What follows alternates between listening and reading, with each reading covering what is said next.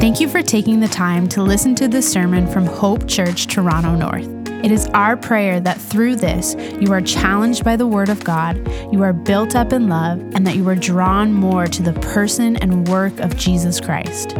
We want to remind you, this is never meant to substitute God's good plan for you to be present in a local church under the care of qualified elders.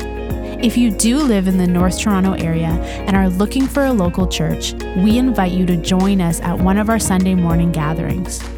Our desire is that God would use this to encourage you with the hope we have in Jesus. All right, this is week 2 of our sermon series called Short and Sweet, a little story that reminds us that God cares, sustains, and provides. And the title of the message today is They Came Home. They Came Home. And it's titled that because Naomi is going home. She is on her way home. And last week we saw that she lost everything. Everything has been taken from her. Like a volleyball to the face, life has hit her hard. And what we're going to see is that her suffering has an effect on her. See, because she is suffering, it's actually hard for her to see what God is doing around her and what God is doing for her. The suffering affects her in this way. And what happens to her can actually happen to us when suffering comes into our life. Here's the big takeaway for us today.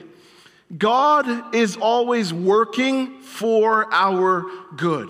God is always working for our good. That's what I want us to know today, that He is working around us and that He is working in us. In John 5, verse 17, Jesus says, "My Father is working until now, and I am working." God is always working. And this is important for us to hear that and to actually believe it.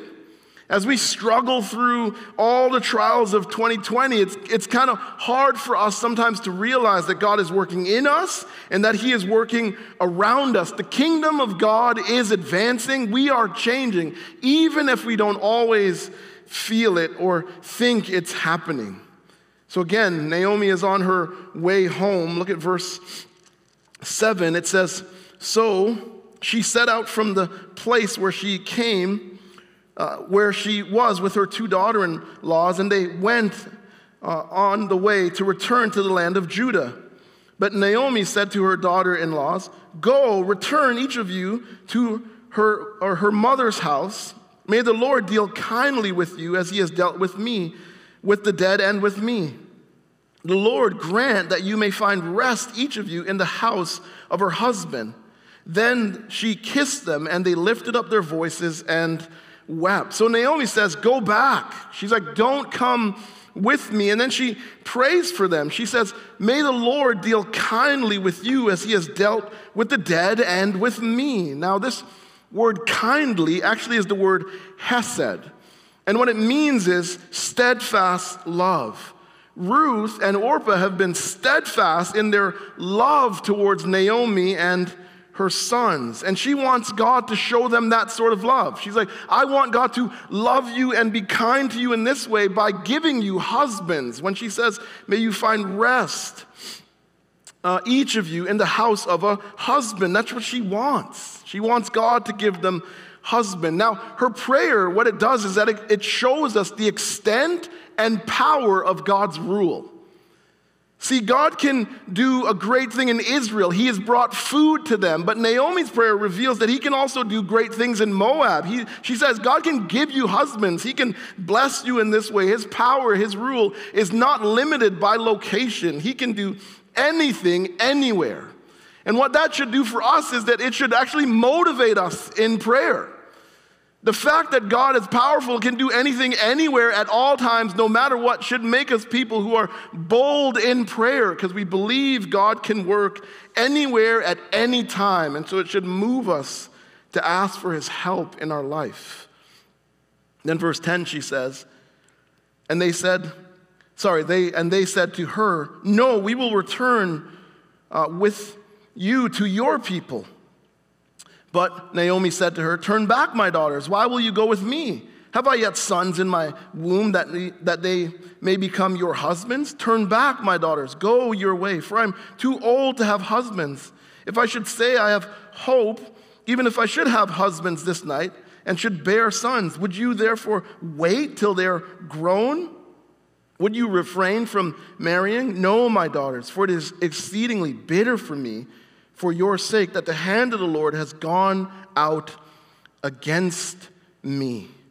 And verse 14 says, "Then they lifted up their voices and wept again. And Orpah kissed her mother-in-law, but Ruth clung to her." She says, "Your life is going to be better in Moab." She says, "If you come with me, there's no future. There's no hope. Life with me," she's telling them, "is only going to get harder. It's not going to get easier." 2 times, if you notice in the text, she says, "Turn back." She says, "Turn back, my daughters. Don't come with me." She says in verse 12, she says, "I'm too old to provide you with husbands." And she also says, if you notice in the text, that God is against me. Look at verse 13. She says, "No, my daughters, for it is exceedingly bitter to me for your sake, that the hand of the Lord has gone out against me." Another translation says, "For I am in far more bitter straits than you are." She's like, my life is destroyed. And we should feel for her. Imagine all that has happened to her in the timing and the rush that it has happened. She is experiencing self-pity. She's experiencing despair.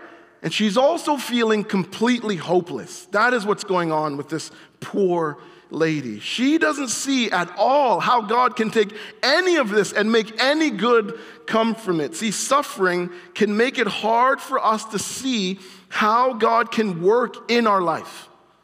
When suffering hits, it becomes hard for us to see, how can God do anything with my life? See, what's going on here is Naomi has forgotten verse 6. She has forgotten verse 6 that says, God had visited his people and given them food. She is going home because God is working.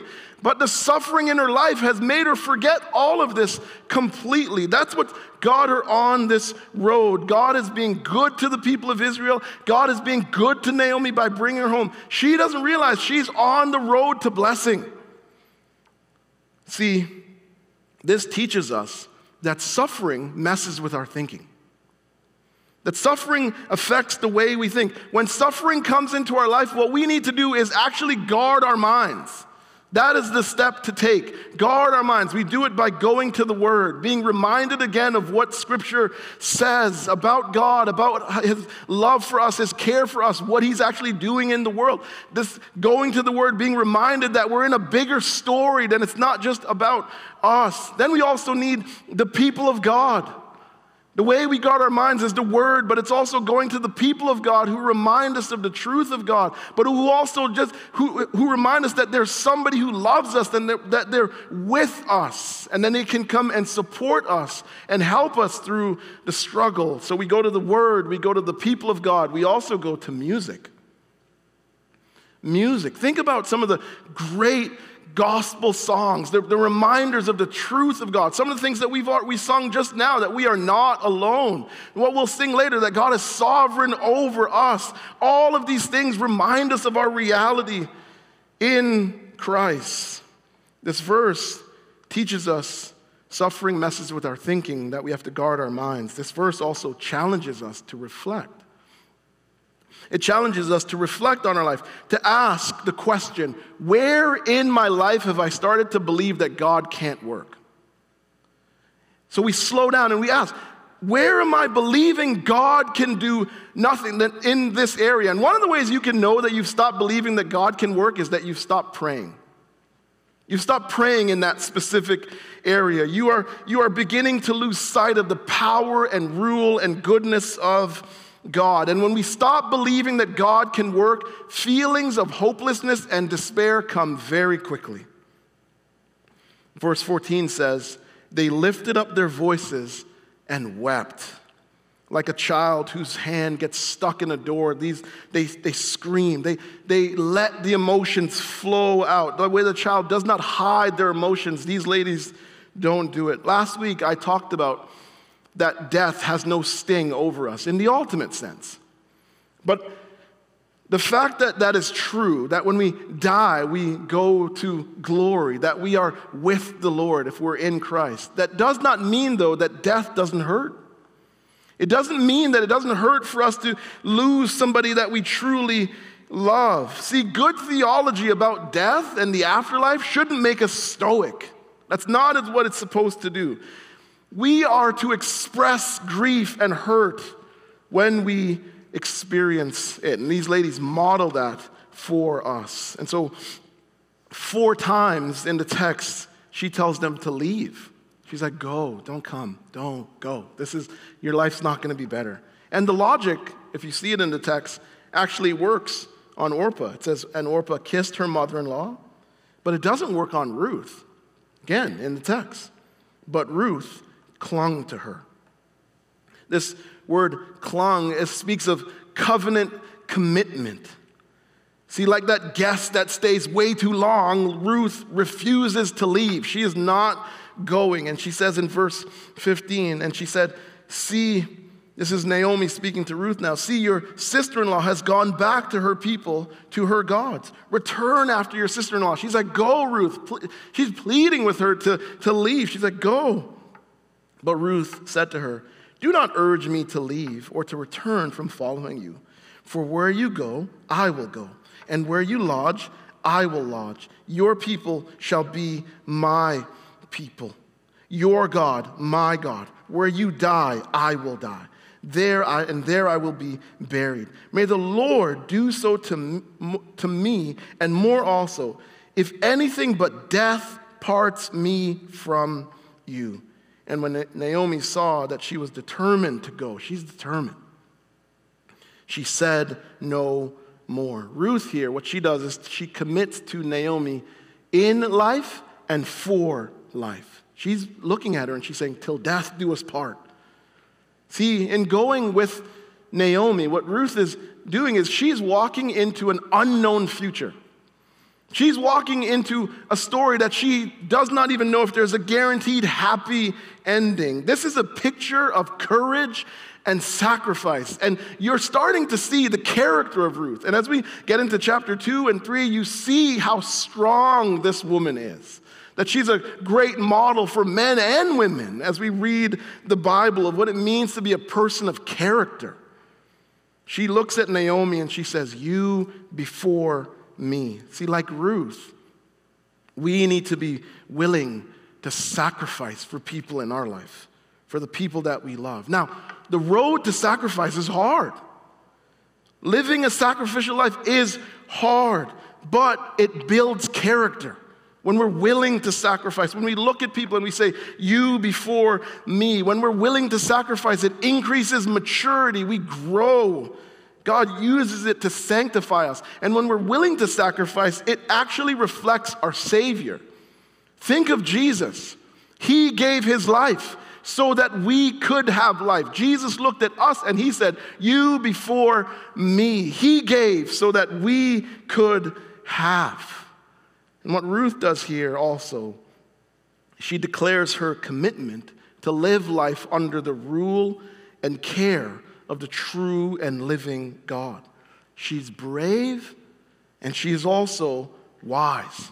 And because she makes the brave and the wise choice, her life is completely changed. Ruth, what she does is she shows the non-Christian the step they need to take. Ruth models for the non-Christian that this is the road to take. And like Ruth, when you take a step to follow Jesus, you leave some familiar things behind. Remember, Ruth is leaving her people and her false god. So there's some things that get left behind. Turning to Jesus has a cost.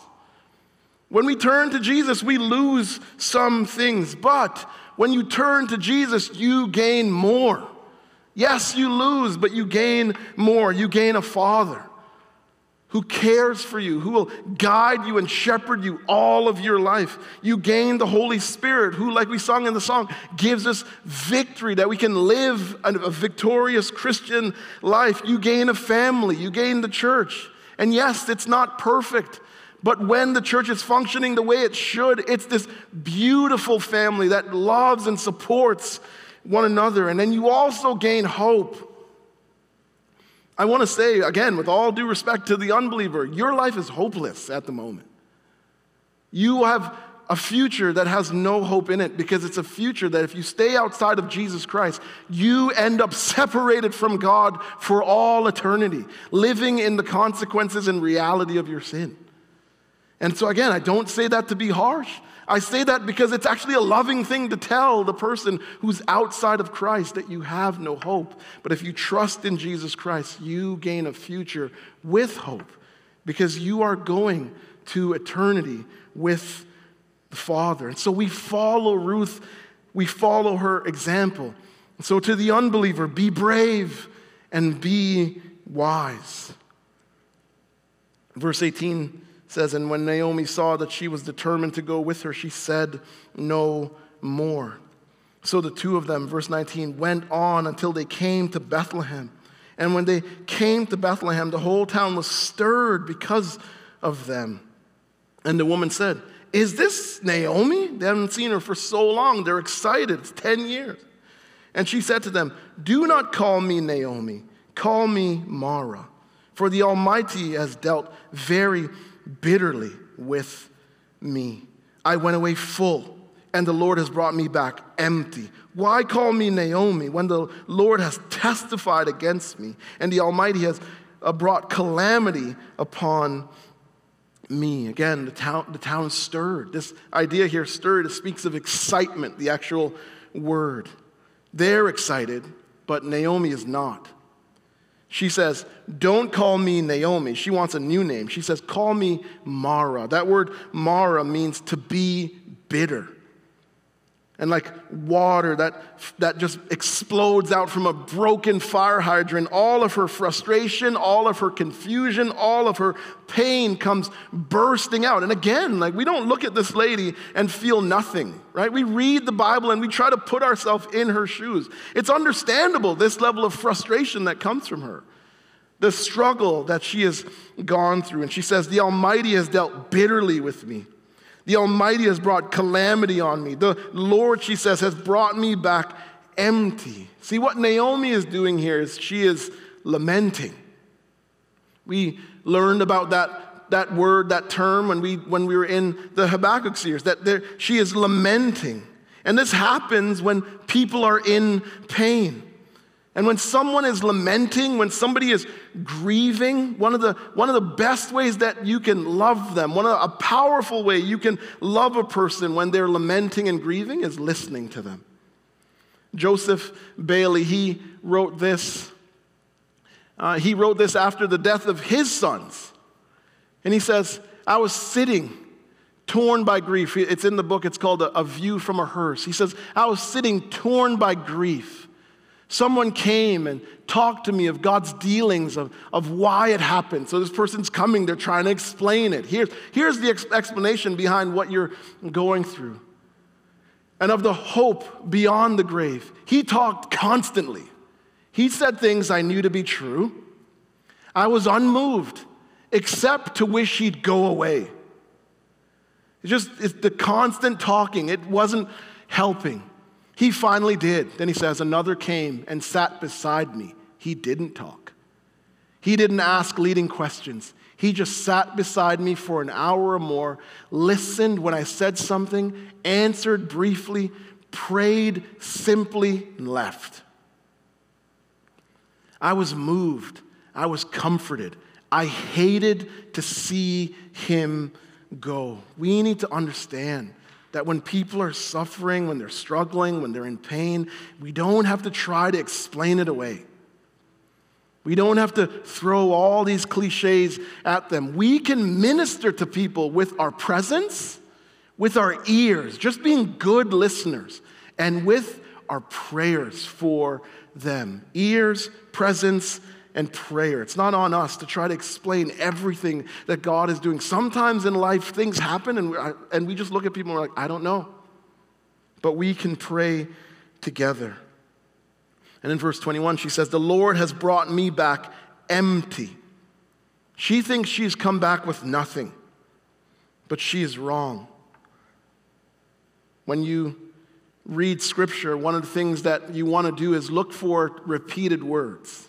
It's just a good habit to find out and figure out what is the text actually saying. Now, there's a word that gets repeated 12 times in chapter 1, and it's the word returned.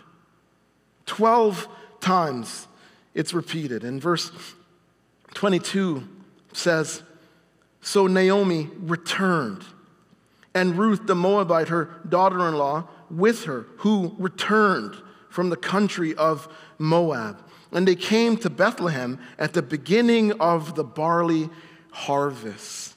It says Naomi returned. But then, and again, this is just good reading of Scripture, then it says Ruth returned. So Ruth becomes the subject, and it says she's returned. Now notice this. The Bible is saying Ruth returned to a place she's never been. She returns home. That is what the text is trying to tell us. Naomi returned home, but so did Ruth. She returned to a place she has never been. And this is a picture of us when we trusted in Jesus. Like the prodigal son, we came home. And we are right where we belong. God brought them home. That's why the title of the sermon is They Came Home. Because both women have come back to their God. And he has brought them back at an extremely strategic time. Again, in the text. And they came to Bethlehem at the beginning of the barley harvest. What does that tell you? It tells you that people are out in the fields working again. That bread is going to start to flow. That the fact that people are out working again is what leads to Ruth meeting Boaz. It's an extremely strategic time. See, what Naomi doesn't see is that the person God is going to use to bless her is standing right next to her. Again, she's on the road to blessing. God is working and she can't see it. See, suffering can make it hard to see how God can work in our life in the future and how he is working in our life presently. That is how it can affect us. Do you know what Naomi does? She reminds me of the people who are at the cross. When you read Luke 22, God is working, and there's all kinds of people who are at the foot of the cross, and they can't see it. That God is actually at work. There's the people mocking, trading his clothes. They are mocking, but what they can't see is that the Messiah is dying, that he is giving his life for us. There's Mary, and she's at the cross, and she is weeping, but what she cannot see is the amount of lives her son would change. She can't see it. There's the disciples. They're scared. They're nervous. Some of them aren't even there. They're hiding out. But what they can't see is how this death is going to make them bold. They can't see how this death on the cross is advancing the kingdom, advancing the gospel, that the world is going to be completely changed. They can't see it. Many people can't see, but one person can see. One person can see God working. Do you know who it was? It's the thief hanging next to Jesus. He can see God working, and do you know what he does? He turns to Jesus, and he is saved. Jesus says, "Today you will be with me in paradise." And what's interesting is that this is just coming to me now. The word paradise, do you know what it actually means? It means garden. Jesus says, "Today you will be with me in the garden." Back to Eden, this place of blessing and joy. God's working. Only one person can see, and their life is completely changed. See, the cross, what it is, the cross is a reminder to us of how God has worked. The cross is a reminder to us that God is working. The cross is a reminder that God is continuing to work. Here's what I want us to understand. Here's why I've shared all of this, and I'm trying to bring it home and land the plane for us. With all that is going on around us in 2020, what I want us to know as a church, and this, God has sort of brought this home to my own soul today as I was driving over here. With all that we're experiencing, with all the changes, with the constant ways we have to flex and all those kind of things. And it's fine that we have to do that because that's where God has us. But we cannot forget that in all of that, that the work of God has not stopped. That God is still working. Don't let the trials going on in your life or the trials that will come stop you from seeing what God is doing in you. Don't let those things stop you from seeing what God is doing around you. And what we need to do is we need to ask the Holy Spirit to give us spiritual eyes so that we can see. Because here's the thing, when we remember and see that God is working, it keeps us hopeful. We don't lose hope. And it also keeps us joyful. Joyful. And we need joy right now. And we have lots to be joyful about because our Father is working all the time. The work does not stop. And so we continue to trust and hold on to hope. Let's pray. Father, we thank you, Lord God,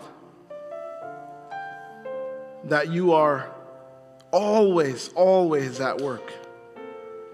And I pray, Father, that you would give us the eyes, the spiritual eyes, to see what you are doing in us and around us. I pray, God, you would supernaturally help us to understand why you are doing what you're doing, why we're in the times that we are in. And I pray, Father, that we would be hopeful, that we would truly be joyful. God, I know from talking to a few people this week that the new restrictions is just tough on them. And so I pray for your comfort and your grace, Lord, over their life. I pray for us as a church that you would help us to be intentional in seeking to encourage and reach out to each other during this time. And help us to trust in your goodness and in your work in us and around us. Thank you for Jesus Christ, who gave his life, the greatest work.